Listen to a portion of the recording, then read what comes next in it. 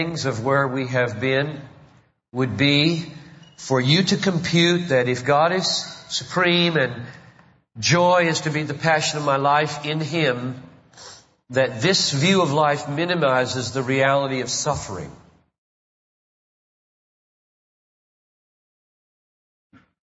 That's not true. Your worship this morning has not minimized it. Your worship songs have not minimized it. As I discern the theology of PDI, it does not minimize it, though you believe in gifts of healing as you should. It does not minimize suffering. I want to highlight this. I want to highlight this because I think my theology is more vulnerable to this. If you wonder why I produced a 10th anniversary edition of Desiring God, if you've ever read any piece of Desiring God, raise your hand.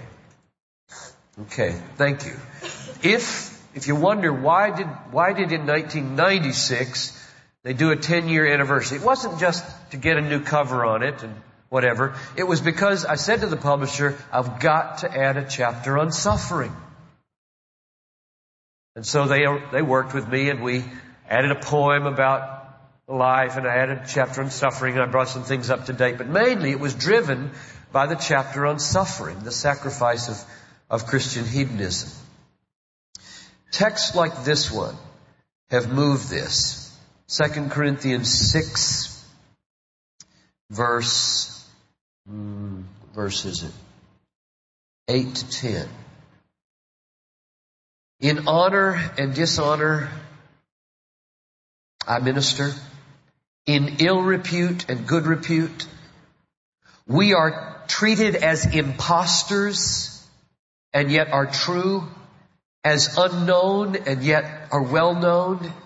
As dying and behold we live. As punished and yet not killed. As sorrowful yet always rejoicing. That is an amazing phrase.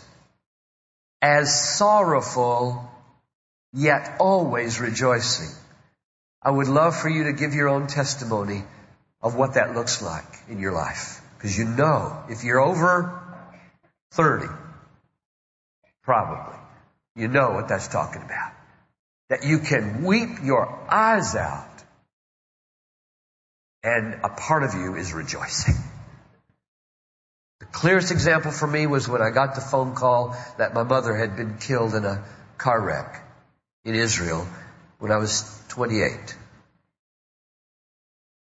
And it's one of those phone calls where you pick up the phone and at the other end of the line, a brother-in-law who only has the strength to do it says, Johnny, I've got some bad news. I can still hear it.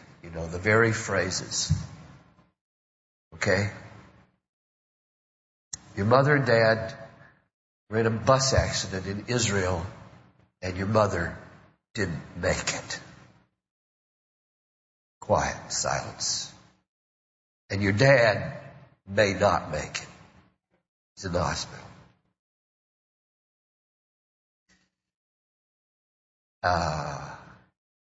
He said, that's all I know. Just got the long distance phone call. Okay, just let me know when you know more. My little 2-year-old Karsten, who's now married, is holding on to my leg.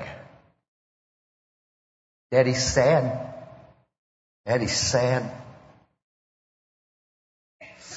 I hang up the phone and I say to Noel, Mama's dead. Mama's dead. And Daddy may not make it.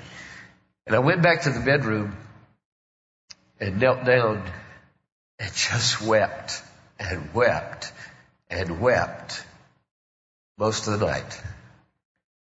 And I was so happy inside because she was a believer. And that I had her for 28 years. So I've tasted a little bit. There have been other things. I've tasted a little bit of what Paul means when he says, sorrowful, yet always rejoicing. It's not just that you're sorrowful sometimes and you're rejoicing other times. In the Christian life, there is a rootedness to this stuff we've been talking about, this joy thing, that is so deep and so profound, cannot be shaken. At least that's what I long for you to have, and that's what I'm after. Romans 5:3.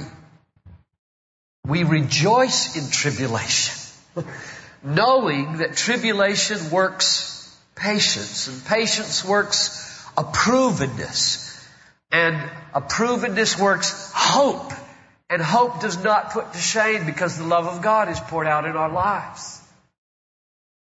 Or 2 Corinthians 4:16. We do not lose heart, for though our outer nature is wasting away. I'm now into trifocals. That's wasting away. I have to say what to my kids more often because my ears are wasting away. After I play basketball, which by God's grace I can still do with the guys at church, my hips ache. They didn't used to. And someday I will die. Though our outer nature is wasting away, our inner nature is being renewed day by day. For this light momentary affliction is working for us an eternal weight of glory beyond all comparison, because we look not to the things that are seen, but to the things that are unseen. For the things that are seen are temporary, and the things that are unseen are eternal. And there's the foundation of joy.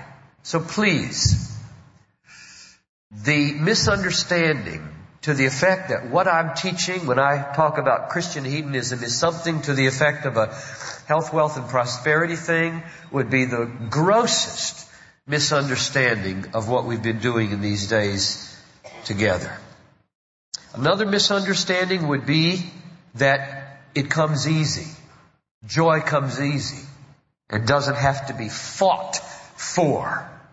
2 Corinthians 1:24. Listen to this apostolic self-identification.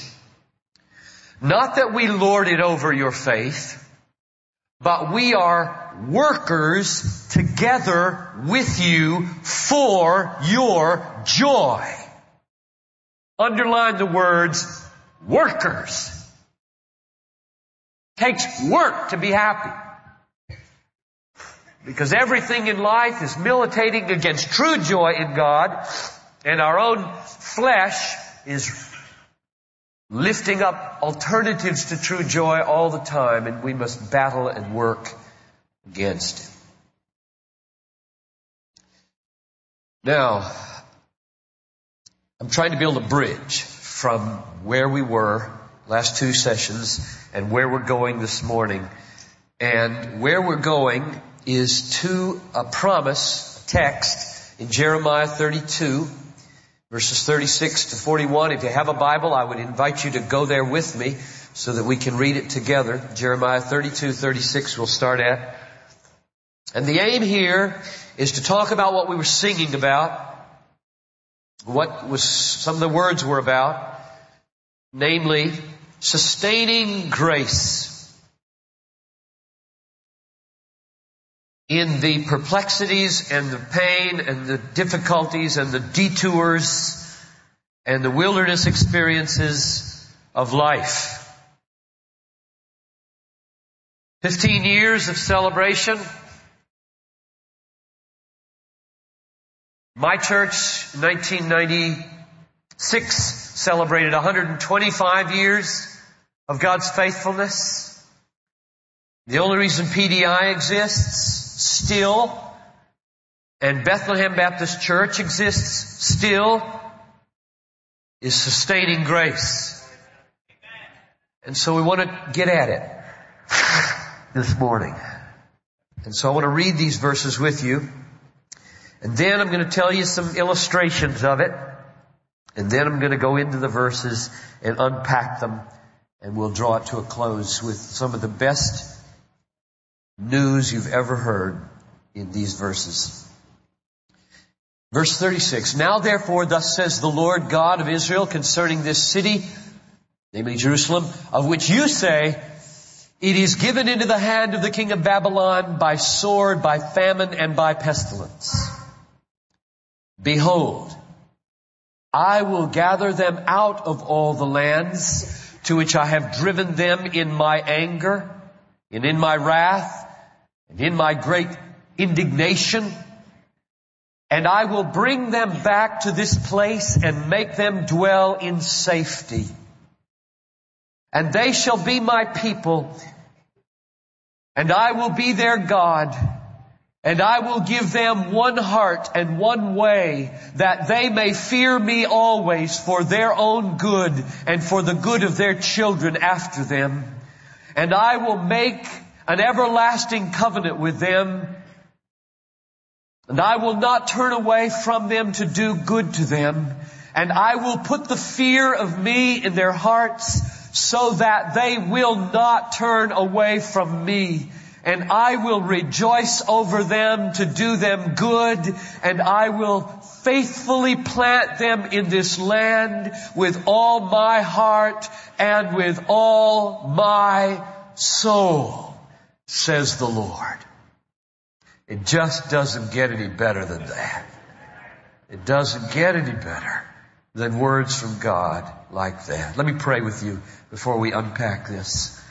Oh, Father in heaven, these have been good days together, and you have been good. You have been good.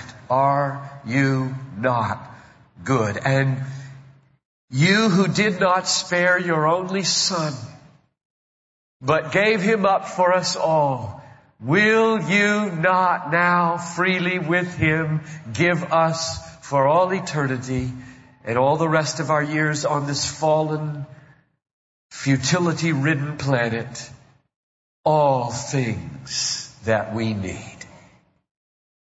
And so what we need right now is sustaining grace for preaching, sustaining grace for listening, sustaining grace for protection, sustaining grace for faith, sustaining grace to be transformed from one degree of glory to the next as we behold in this text the glory of the Lord. In Jesus' name I pray. Amen. Sustaining grace. I'm going to give you a little 4-line rhyme that I will repeat enough times before I'm done for you to perhaps memorize it, or at least write it down. And it goes like this. What is sustaining grace? It's an answer to that question. Not grace to bar what is not bliss, nor flight from all distress, but this, the grace that orders our trouble and pain, and then in the darkness is there to sustain. I want to give you some illustrations of this. Bob Ricker is the president of the Baptist General Conference, and I don't think he'd mind me telling you this story because he told it publicly at our church a couple of years ago. His younger daughter, as a teenager, was in a very serious car accident, thrown from the car on the road, unconscious and not breathing. Behind them was a car that immediately pulled over. In the car there was a doctor. In the doctor's pocket was a breathing tube. In his heart and mind was a willingness to risk a malpractice suit. And he thrust it into her throat. And she lived. He did her wedding about 4 or 5 years later. And as part of the ceremony, he looked her in the eye and he reached out and he touched the scars on her throat. And he said, "These are memorials of sustaining grace." Then he referred to God who sovereignly works all things according to His will. Now, I stood up, when I heard that story on a Saturday at a big celebration at our church, I stood up the next Sunday morning, I recounted it to our people, and then I said, Bob Ricker, who was sitting right over here with his wife Dee, is not stupid. He's not naive. He knows that if the providence of God in its glorious wisdom and power can see to it that behind his daughter's car is coming a car with a doctor in it, with a breathing tube in his pocket, and courage in his heart to use it to save his life, he could have prevented the accident that almost killed her.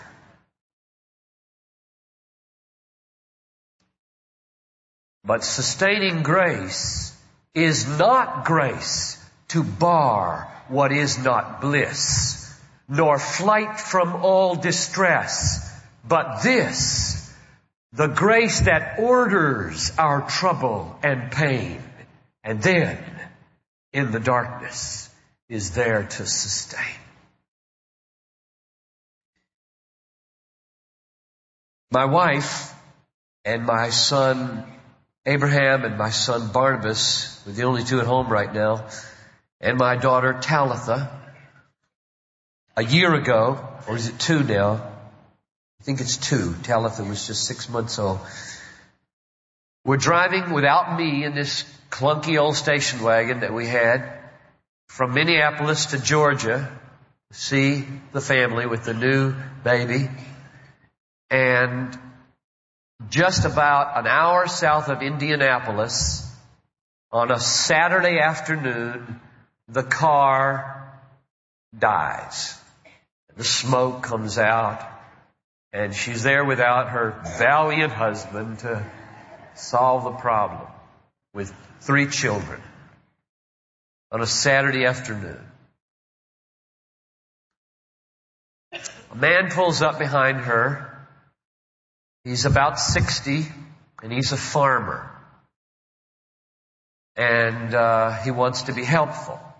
And he looks, he sees the radiator is totally shot. It is rusted through, water coming from everywhere. This car's not drivable, and it has to have a new radiator. And he says, well, now, come stay with me tonight. Well, now that puts a young woman in an very awkward situation. So my wife says, I think all we need is a motel, and we can take care of it on Monday. And he says, well, you know, the Lord says that if you minister to others, it's like ministering to Him. Trying to tip her off that I'm okay. I think that's what he meant. And she said, well, and he said, with me and my wife. He would stay with me and my wife. And she said, well, could we go to church with you tomorrow morning? It was her way of, I suppose, checking this guy out. We live in the city. And he said, if you could take a Baptist church. like Brer Rabbit, throw me in the briar patch. Please don't throw me in the briar patch. So they went, and here's a detour, right? Here's a detour in life you didn't plan. Well, this man turns out to be a retired aviation mechanic. He pulls a radiator out. He gives them church on Sunday morning. The next morning, he gets up at 6 a.m. on Monday, drives to Indianapolis, gets a new radiator, puts it in, and has them on the road by 10 o'clock Monday morning, and will not charge them for it. And in the meantime, Barnabas, who is the fisherman in our family, finds a pond on their farm and catches a 19-inch catfish. He thinks this is the greatest detour he's ever been on in his life. Now, as my wife recounted all this to me and we looked together back over that little vignette of life, and we thought, here's a farmer who's an aviation mechanic, who's a Christian, who's a Baptist to boot, who's got a pond with a 19-inch catfish swimming around at the bottom so that my son can not only feel frustrated that he's going to get a day late to grandmama's, but can catch a fish and feel happy. The God who can orchestrate that could have preserved the radiator another 700 miles. But sustaining grace is not grace to bar what is not bliss, nor flight from all distress, but this, the grace that orders our trouble and pain, and then in the darkness is there to sustain. It was a young man who came to me in our church a while back, dealing with some of the heaviest stuff in his life, and he just kind of blurted out to me, it would have been easier for me if Jesus had not healed so many people and would have just given sustaining grace to help them when they're not healed.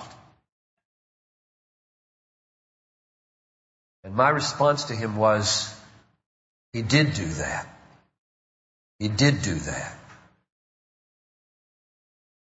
In 2 Corinthians 12, where Paul had the thorn in the flesh, and he cries out, take it away. No. Take it away. No. Take it away. No.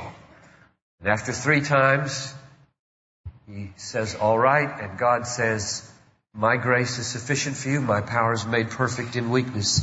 And Paul responds, most gladly, therefore, will I rather boast about my weaknesses, that the power of Christ may dwell in me. Therefore, I am well content with weaknesses, with insults, with distresses, with persecutions, with difficulties, for Christ's sake. For when I am weak, then am I strong.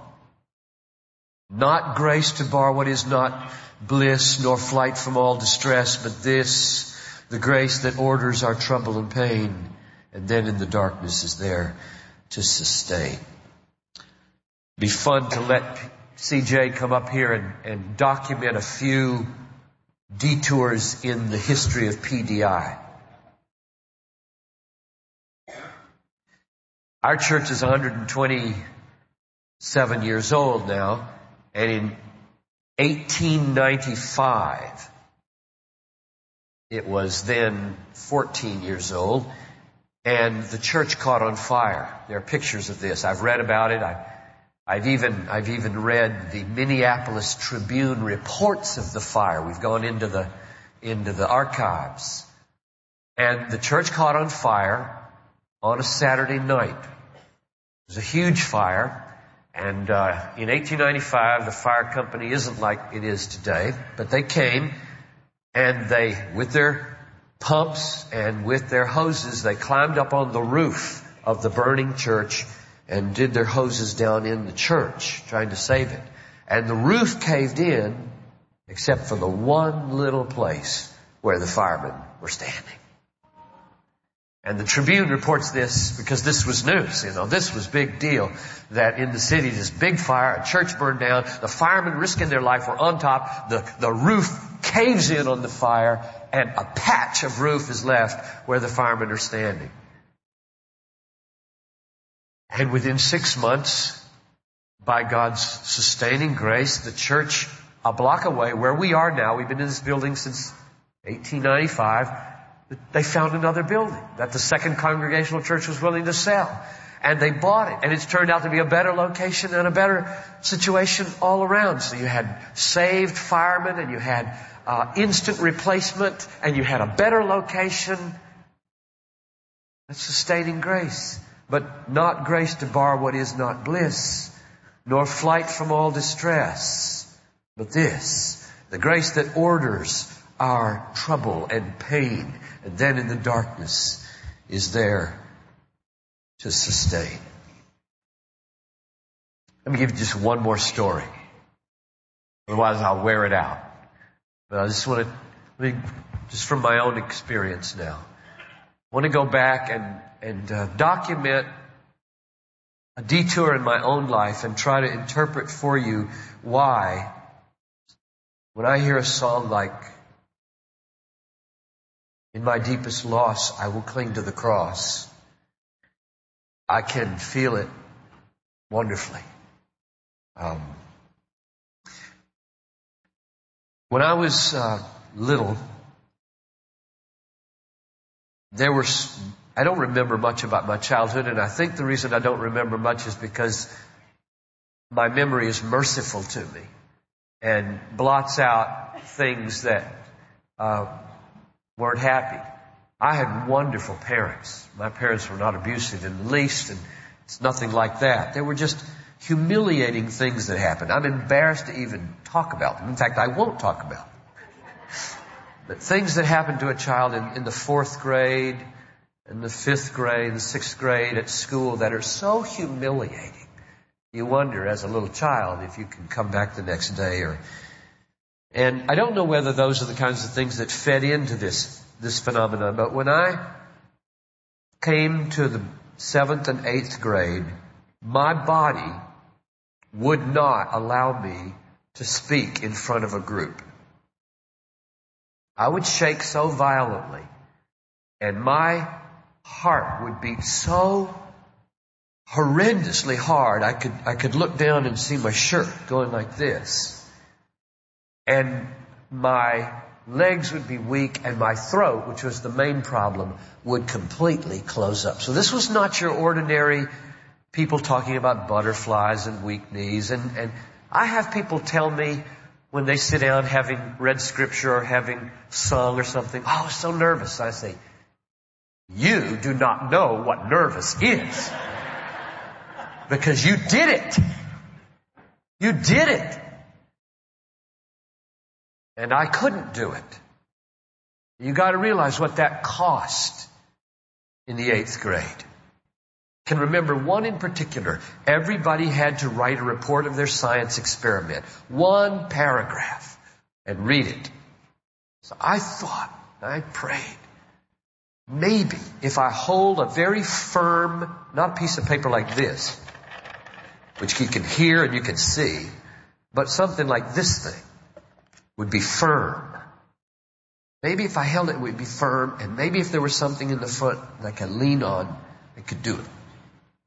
So I was going to try to do it. And we're just going down the line, like this. And as the person 2 in front of me got up and read their paragraph, what was going on inside of me was just horrendous. My body was screaming, "I will not do this." And I have no idea why this is. But when the person in front of me got up to go, I got up and I went to the bathroom. And I just cried and cried and cried and cried and waited until class was over. And went back and said to the teacher, "I'm sorry, I can't do it." 10th grade, 2 years later. I'm just picking out ones that I remember. I think Mr. Vermillion, the civics teacher, says you have to give an oral book report.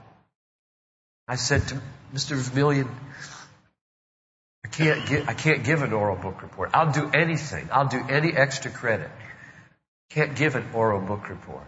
He says, "John, this is part of your education.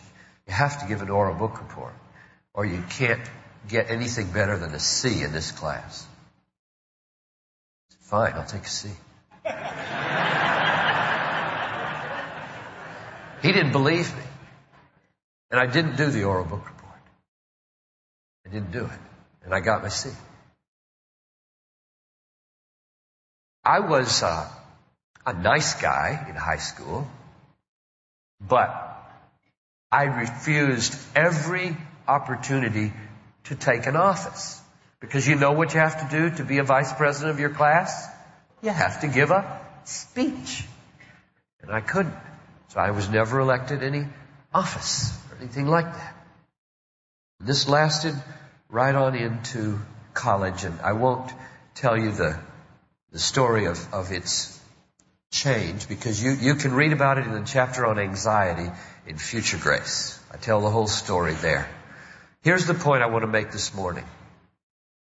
I think what God was doing in those days was not hating me. I don't think He hated me. I don't even think He disliked me. I think God was making a preacher. I think God clogged my mouth in order to fill my heart. Because what I would do in those days is to get alone and feel desperate and go to God over and over and over again because I had nobody else to go to. And He took me off of the fast track of popularity and drove me into His Word and drove me into myself and drove me into nature, into the sky at night. I would go up on my roof and I would lie down on the roof of my house and look up into the sky at night and wonder why and marvel at the bigness of it all and think thoughts about eternity. And I think if I'd been a cool teenager and everybody liked me and I had it all together, I wouldn't have ever done that. I'd have been out being cool every night, with everybody who thought I was cool. And I didn't. Nobody thought I was cool. The silence that fell over those classrooms when it came my turn to say no was horrible. I wouldn't ever wish it on any kid. We go to these things called creativity nights at the school where my kids go to school, used to. And it was the night where everybody had to do a little something, a little poem or a little reading or something. And there was one kid, tall and gangly, and he would stand up. And I watched this happen for 4 years, from about grade 1 through 4 or something. And he would fail and have to stop in the middle every time. And I'm sitting at the back, inside, saying, "Don't make him do that!" I hate what I'm seeing here. I felt exactly like I was in his skin. It took me back 25 years, and everything inside of me was, don't torture this kid this way. I think he's doing okay. I saw him the other day. He's about 6.5 feet tall, and it seems like he's all right. But he's probably telling stories like this somewhere too.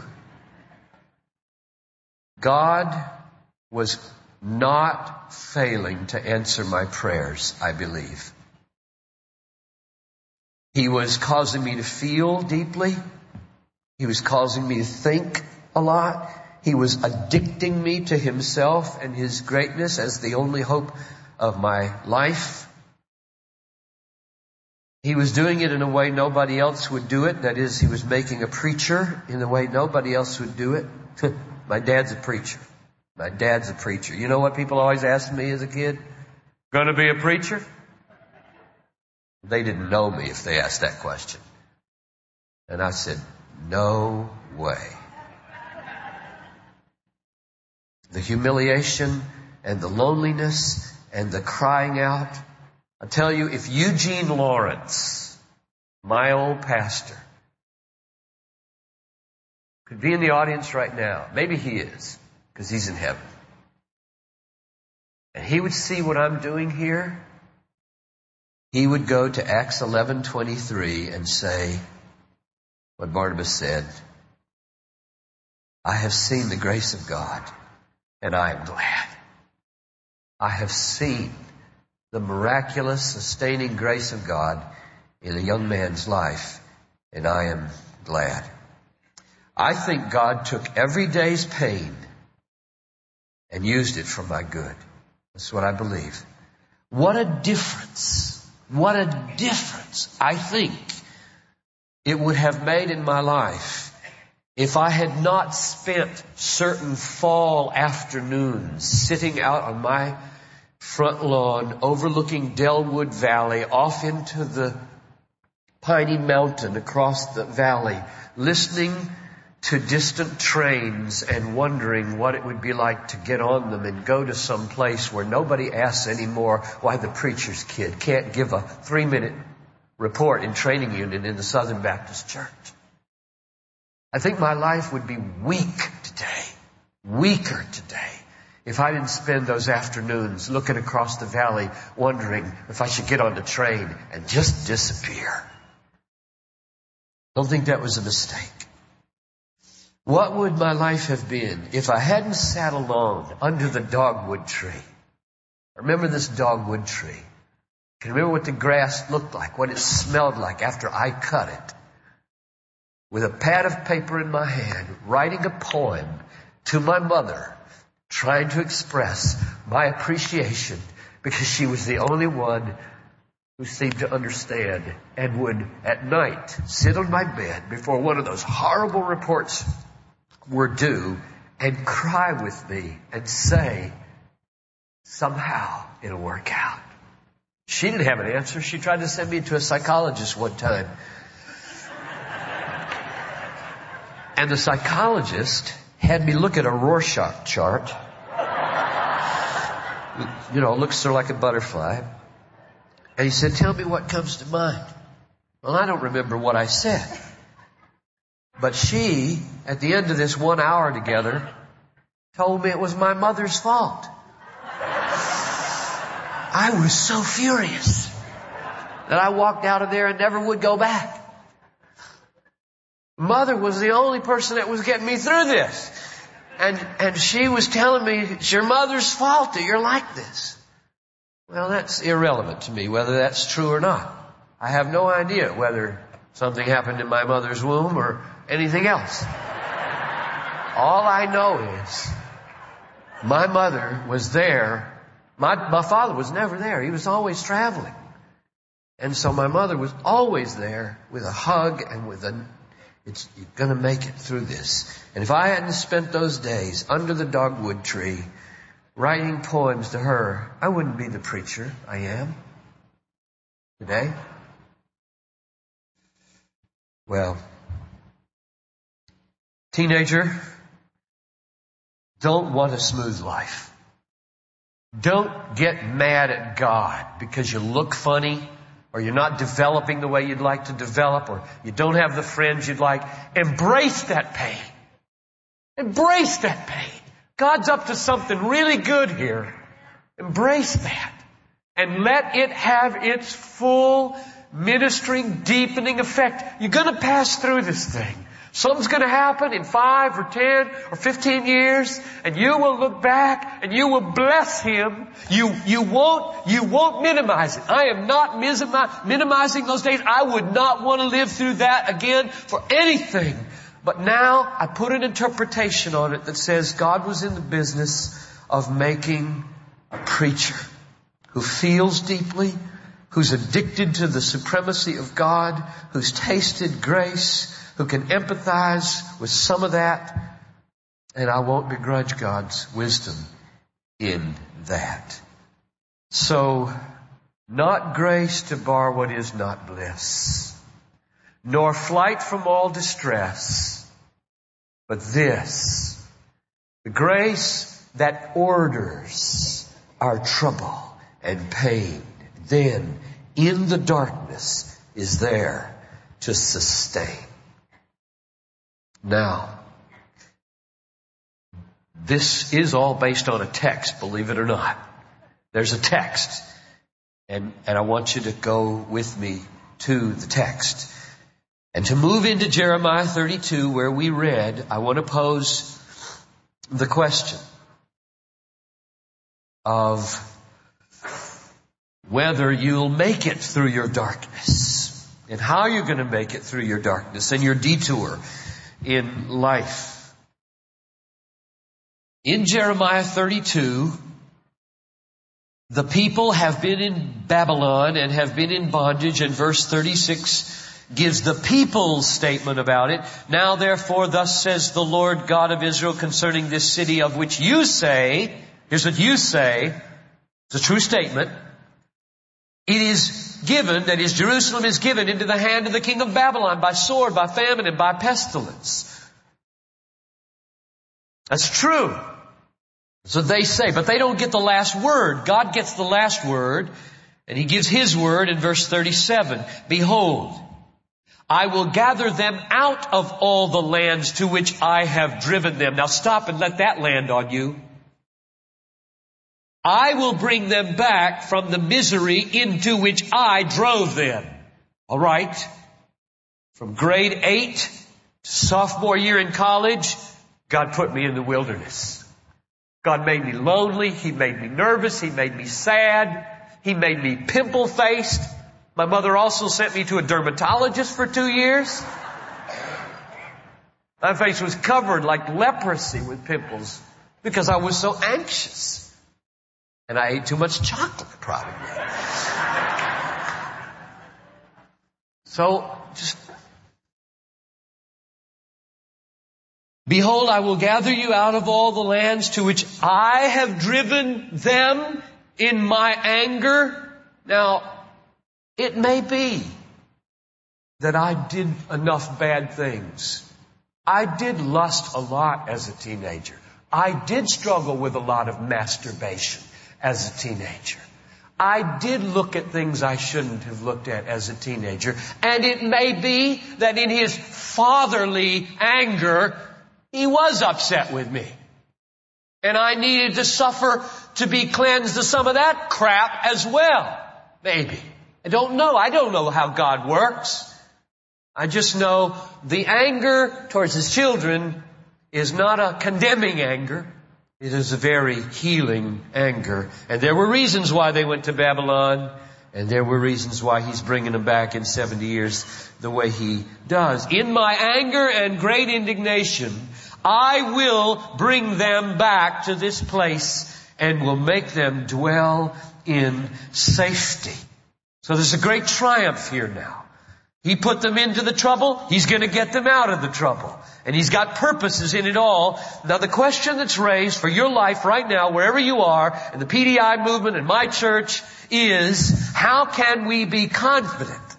What promises will get you home today into that darkness, sustain you in it for whatever number of years it takes, bring you out on the other end like He brought Joseph out on the other end of a 17-year, absolutely inexplicable, miserable detour.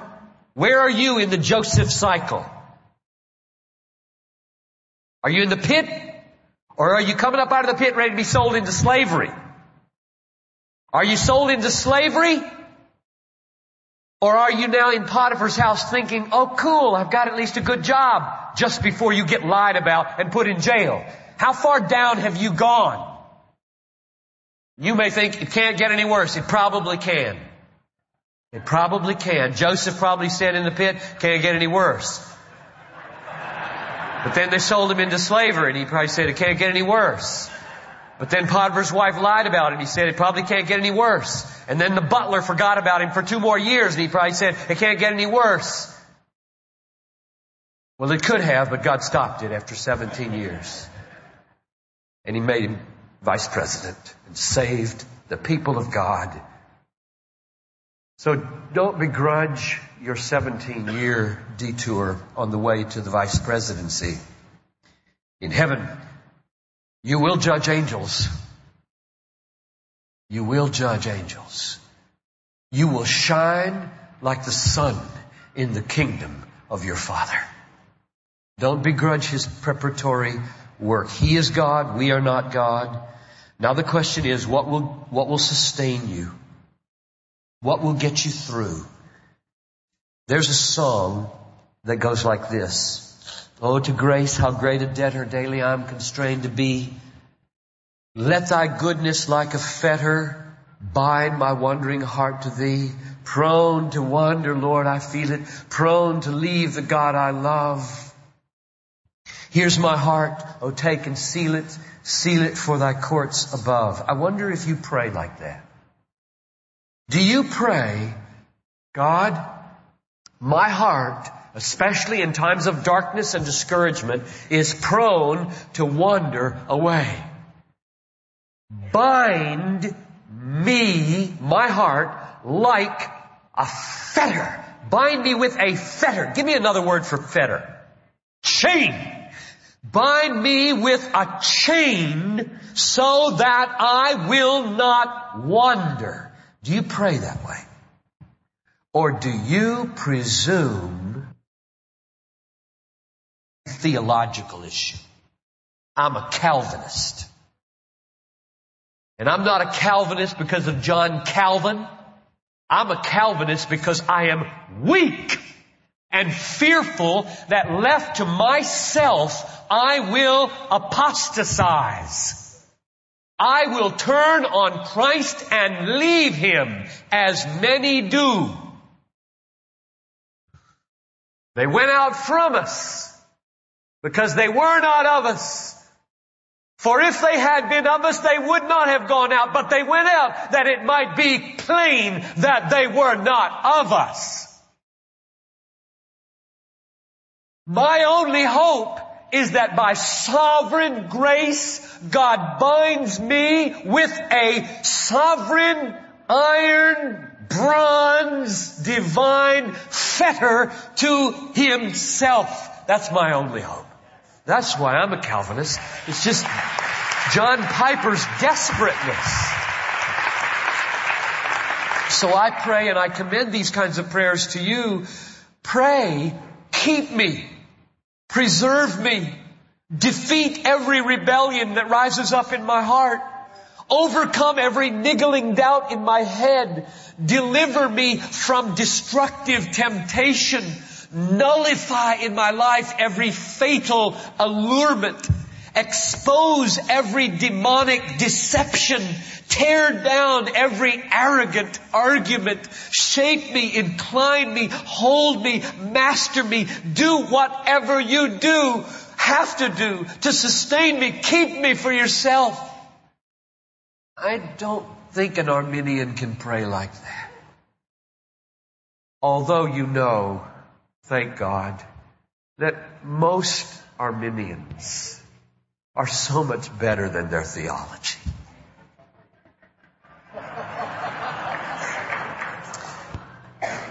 J.I. Packer, bless his heart, says, God loves to honor the needle of truth in a haystack of error.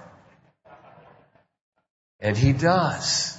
Most people who are born of God, I've seen this in my own family, my wider family, most people who are born of God pray better than they believe.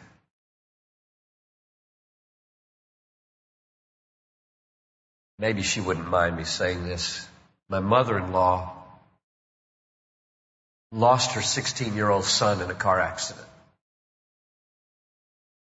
4 years after we were married, her oldest daughter I married, and then they have 10 children. So fourth son, I think. 16, broadsided, killed instantly. This woman is so deep with God that she just lifted up her heart and said, thank you that we had him. Thank you that he was born of God. Thank you that a few days before he was writing poems to Jesus. She's Mabel, doing Mabel thing. She hates Calvinism. She doesn't anymore, really. This was 25 years ago. She doesn't anymore, but her misunderstandings of what I believe were profound, I think. And yet there she was, utterly submissive to the sovereignty of God. Because she's born of God. It's the way you are when you're born of God. You submit to God. Doesn't really matter what your head does with your theology for a while. You're driven to God and you submit to Him. The text that I want to draw to a close now with is the last verses here that gives you the assurance that you will make it through your darkness, and that when you cry out prayers like I just prayed, God will hear them according to His new covenant promise. So here verses 38 following. They shall be my people. Now I believe you can put yourself in there because you are true sons and daughters of Abraham by faith in the seed of Abraham, Jesus Christ. They shall be my people and I will be their God. And I will give them one heart and one way that they may fear me always for their good and for the good of their children after them. And I will make an everlasting covenant with them that I will not turn away from doing them good. And I will put the fear of me in their hearts so that they will not turn away from me. And I will rejoice over them to do them good.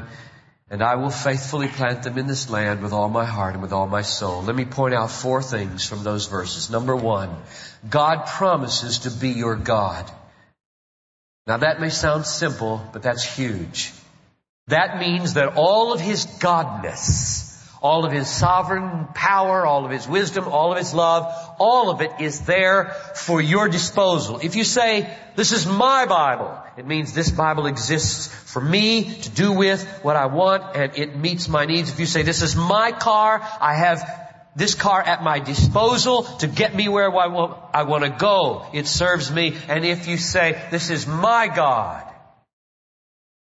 or God says, I am your God, you mean all His godness is at your disposal to serve you for His great purposes.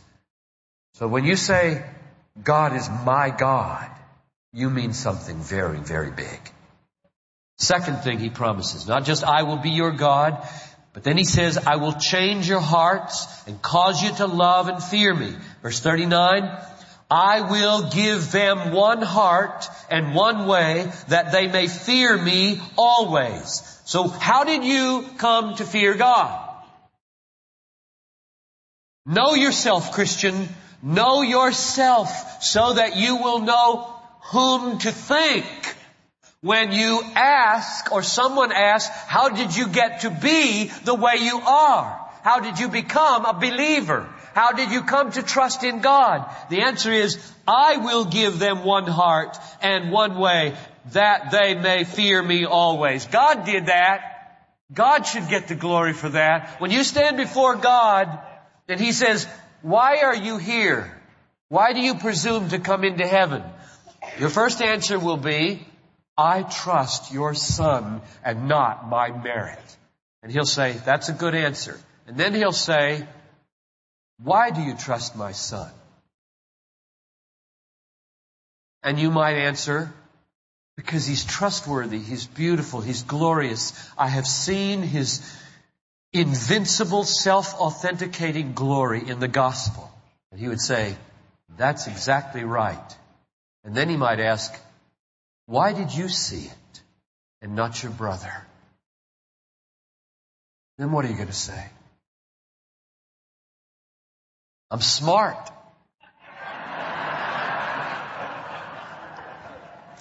He's stupid.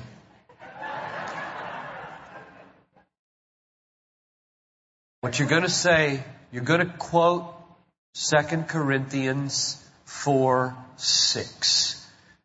You're going to look God in the face, if you can stand it, and He will grant enough asbestos shears to allow it.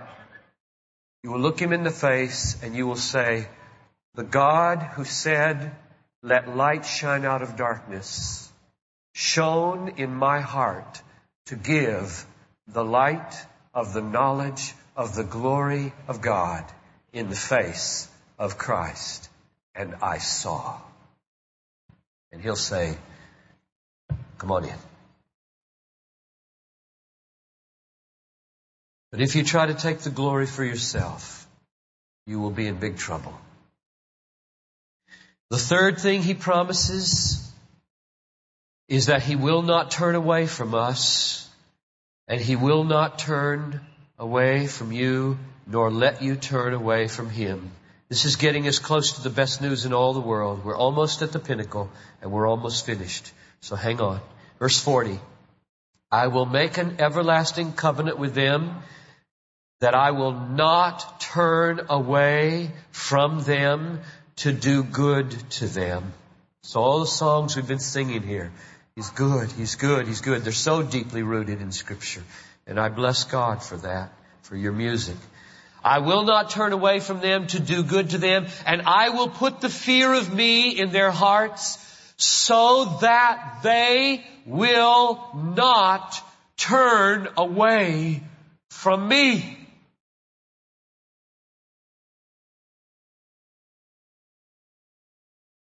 This is love, folks.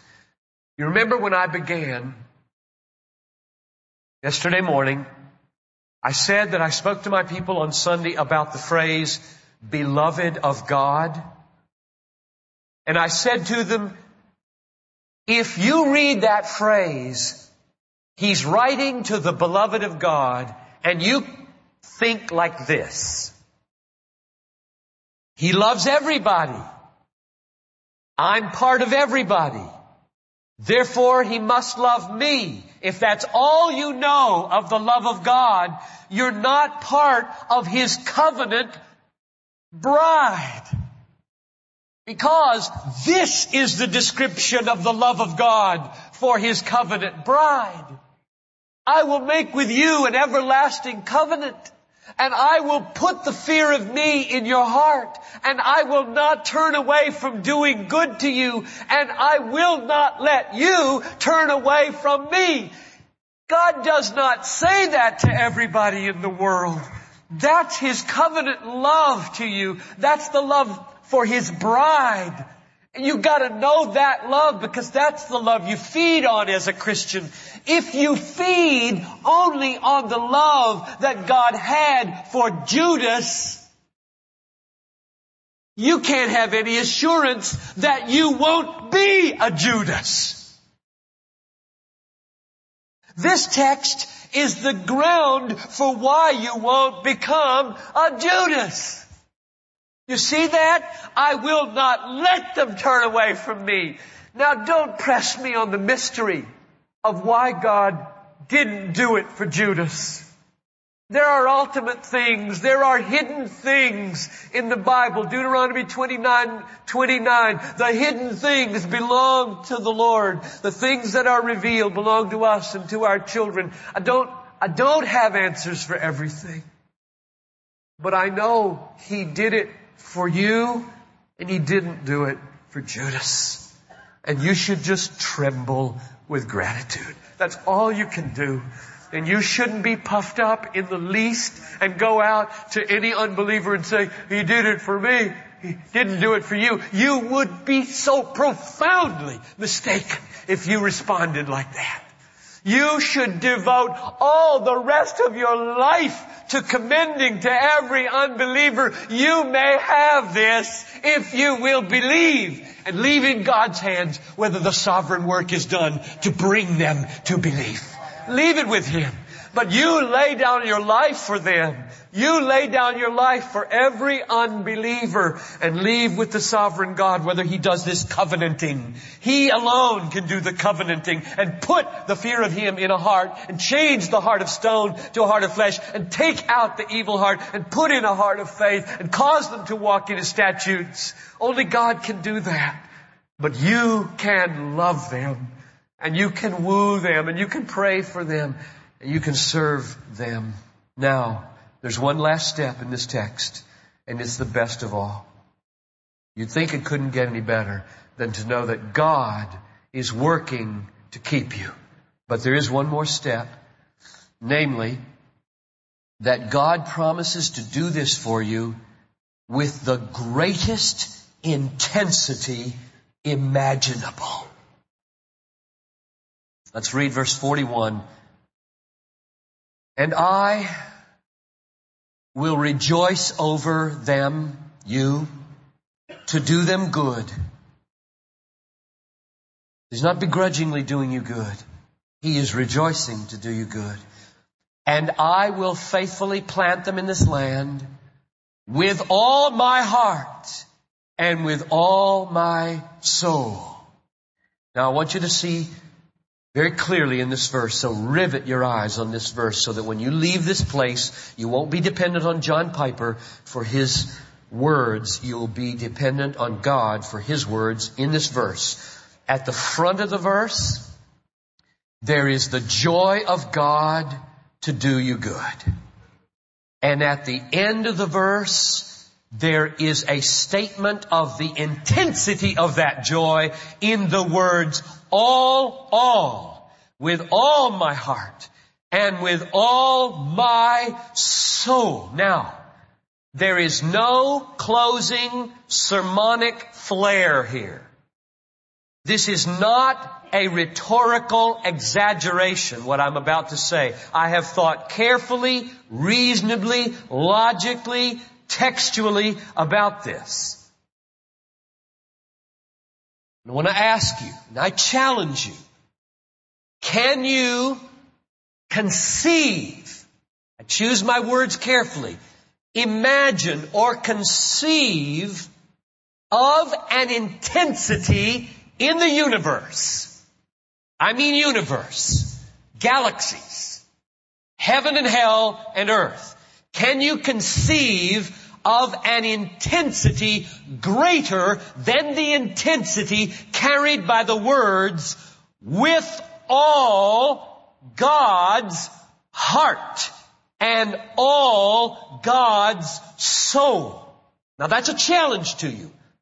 I'm in your face saying, try it. Let's try it. Let's just try it. Let's take all the desire for food in the world. How many people in the world? 6 billion people or so? Let's take all the desire for food. 800 million of these people are on the brink of starvation right now. Let's take all the desire for sex in the world. You got it? Just gather it. Gather it together. Think of all the men and all the women in their different ways of desiring sex. 6 billion of them. Well, a lot of those are kids, so 5 billion or whatever. Get all that desire together. Then all the desire for money. Get all that. Get that into your head. Then all the desire for fame. Oh, how we want to be somebody. Get all the desire for power. Get all the desire for meaning. Get all the desire for friends. Nobody likes to be lonely, rejected. Get all the desire for friends. Get all the desire for security. Oh, how we want to have a 911 handy and how we want to have security for our retirement. Get all that desire from 6 billion people. And any other desire you can think of, and put it in a container now. You got it in a container? Now, compare that container and that desire with what is carried by the words, I rejoice to do you good with all my soul and with all my heart. Now, how does the container of that all compare with the container you've got holding all the desire for all the food and all the sex and all the fame and all the power and all the security of the world? And the best I can come up with is that it compares like a thimble to the Pacific Ocean. Now, here's my rational, logical, reasonable, textual reason for saying that. God's soul is infinite. And all the desires of the universe outside God's desire are finite.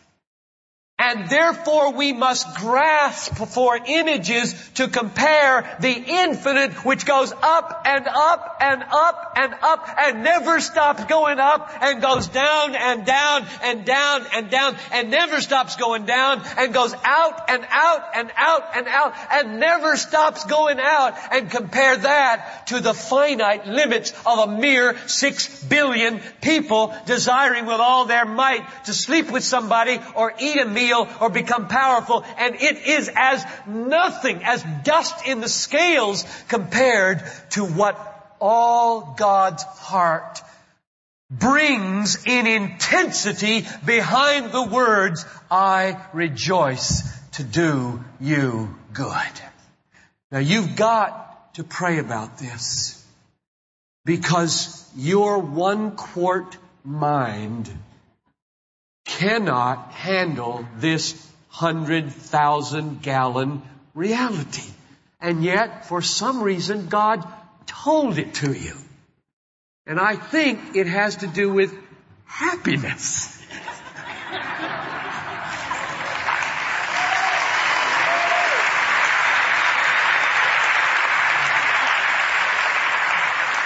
So, we're done, and I hope that today's ministry to you from the Word concerning your detours, your wilderness experience, your Joseph trajectory,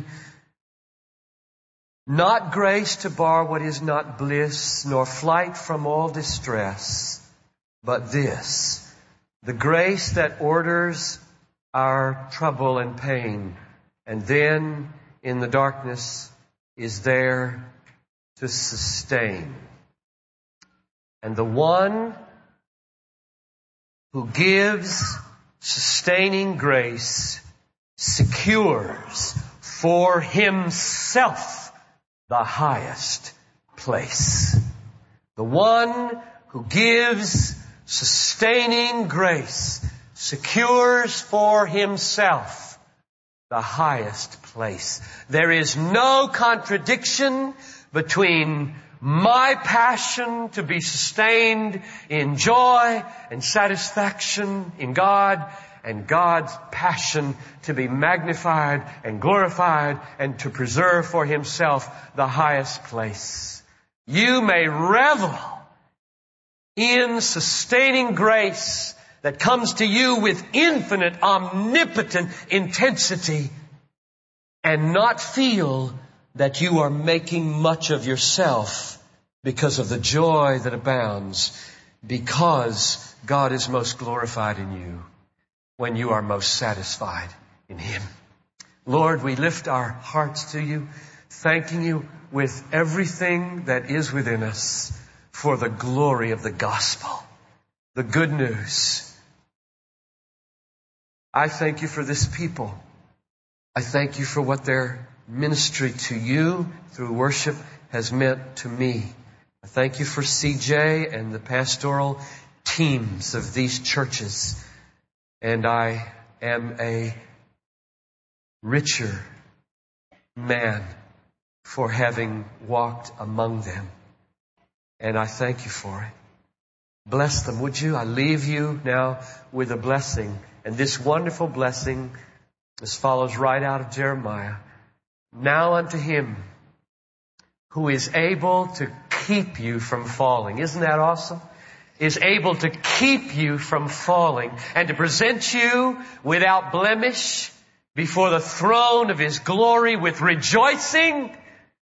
To the only God, our Savior, through Jesus Christ our Lord, be glory and majesty and dominion and authority before all time, now and forevermore. And everybody said, Amen. Amen.